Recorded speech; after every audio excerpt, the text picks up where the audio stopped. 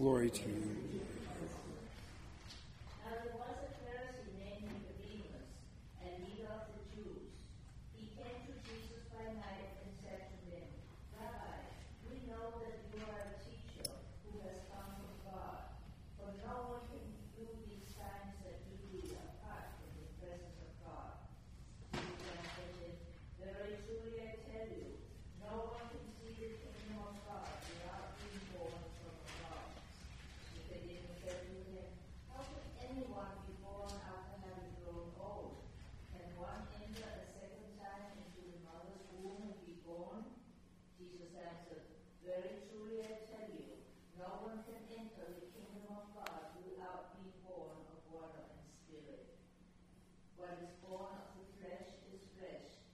What is born of the spirit is spirit. Do not be astonished that I say to you, you must be born from above. The wind blows where it chooses, and you hear the sound of it, but you do not know where it comes from or where it goes.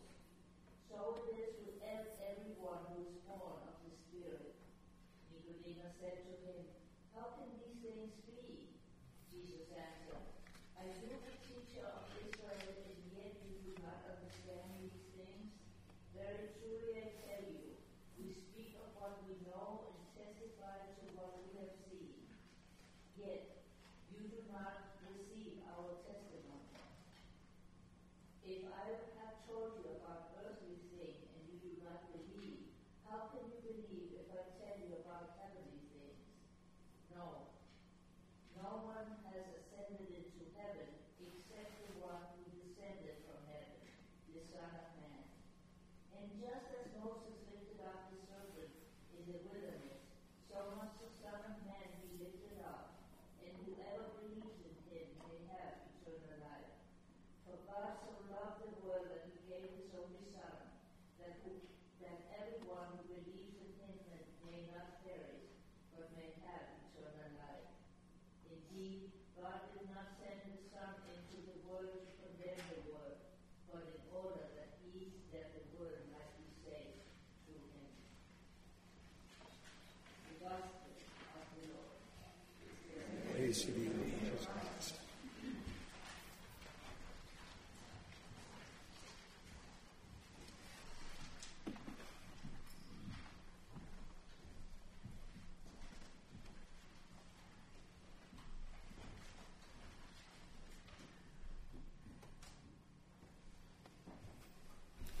Let us pray.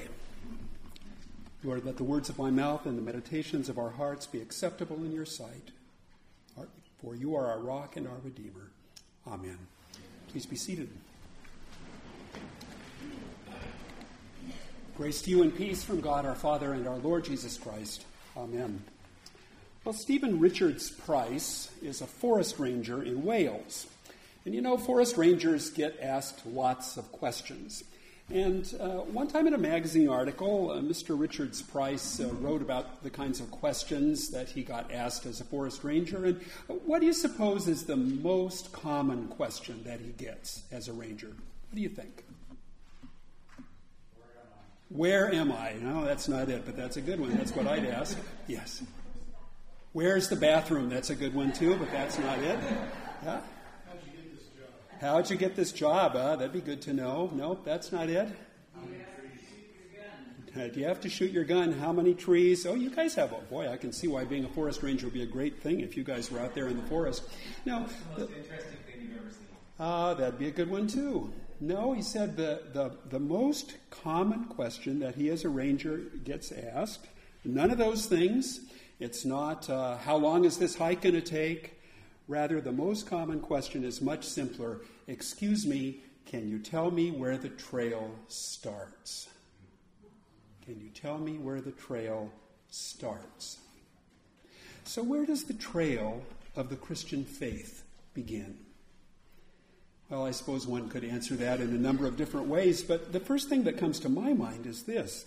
The trail begins where some water is poured on one's head. And the words are spoken, I baptize you in the name of the Father and of the Son and of the Holy Spirit. That's the beginning of the trail. It may not always, of course, be the beginning of the journey. Sometimes one has to travel quite a ways before one even comes to the trailhead, yes, and sometimes one may just stand at the trailhead for a while without taking a single step, kind of scoping it out and seeing if you really want to do this. But the trail itself begins with baptism.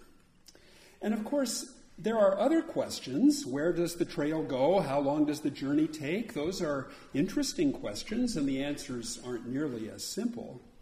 But on this festival of the Holy Trinity, our lessons help us sketch out a map of the Christian journey, a map of the trail. It's not always an easy hike. It's definitely at least a Class 3 trail, for those of you that know anything about hiking, sometimes maybe more. John Buchanan, the editor of the Christian Century magazine, told a story about a baptism that he performed as a Presbyterian pastor some years ago. The little boy being baptized was about 2 years old. The pastor spoke the words quite similar to the words in the Book of Common Prayer, baptismal liturgy. After the baptismal washing itself, the words spoken as the priest traces the sign of the cross on the newly baptized person's forehead, and then says, "Child of God, you are sealed by the Holy Spirit in baptism and marked as Christ's own forever." And the little boy looked up and in his sweet little boy voice responded, "Uh-oh." Uh-oh, indeed. The trail that begins in our baptism in the name of the Father and of the Son and of the Holy Spirit. That's what Nicodemus hears in this morning's gospel lesson. The Son of Man must be lifted up, and that's the cross. And it's what St. Paul says as well. We are heirs with Christ. When? If, in fact, we suffer with him. Yeah, the trail can be difficult. The trail can require self-sacrifice.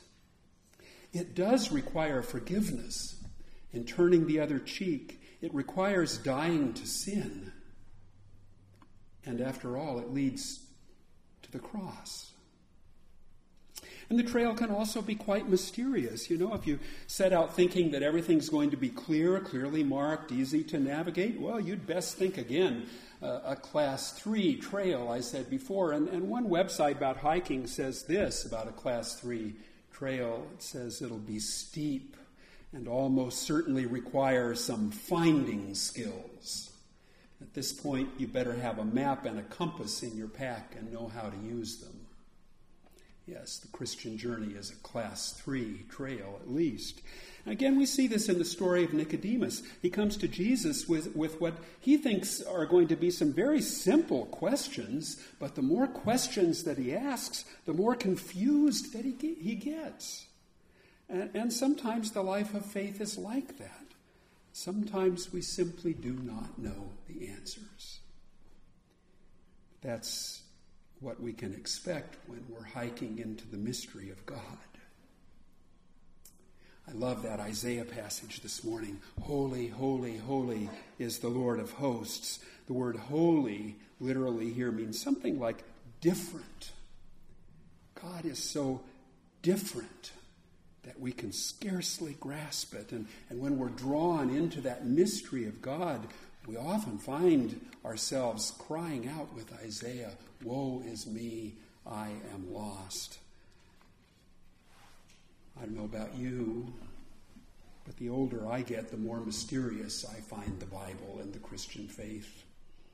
There are stories in the Bible, that leave me breathless, lots of them. I so often feel like the disciples in the boat with Jesus after he stilled the storm. Do you remember what they ask after he does that? What's their question? Anybody remember? Well, that's a later story. That's where they see him walking on the water. No, they say, "Who is this? Who is this that even the winds and the rains obey him?" When we take this trail that begins with baptism, we're wandering deep into a mystery that we cannot understand, and the deeper we go, the less we understand. That's actually one of the reasons I love the Festival of the Holy Trinity, and I love teaching early church history classes where my students have to grapple with how the church came to understand God as Trinity. It helps us remember that God is a mystery and that we cannot finally grasp just who he is beyond how he reveals himself to us. Early this morning, I was reading a passage from the book of Ecclesiasticus, and this verse struck me. Though we speak much, we cannot reach the end, and the sum of our words is, he is the all. Where shall we find strength to praise him? For he is greater than all his works. Indeed, he is the all. He is greater than anything we can possibly imagine, and certainly greater than anything we can understand.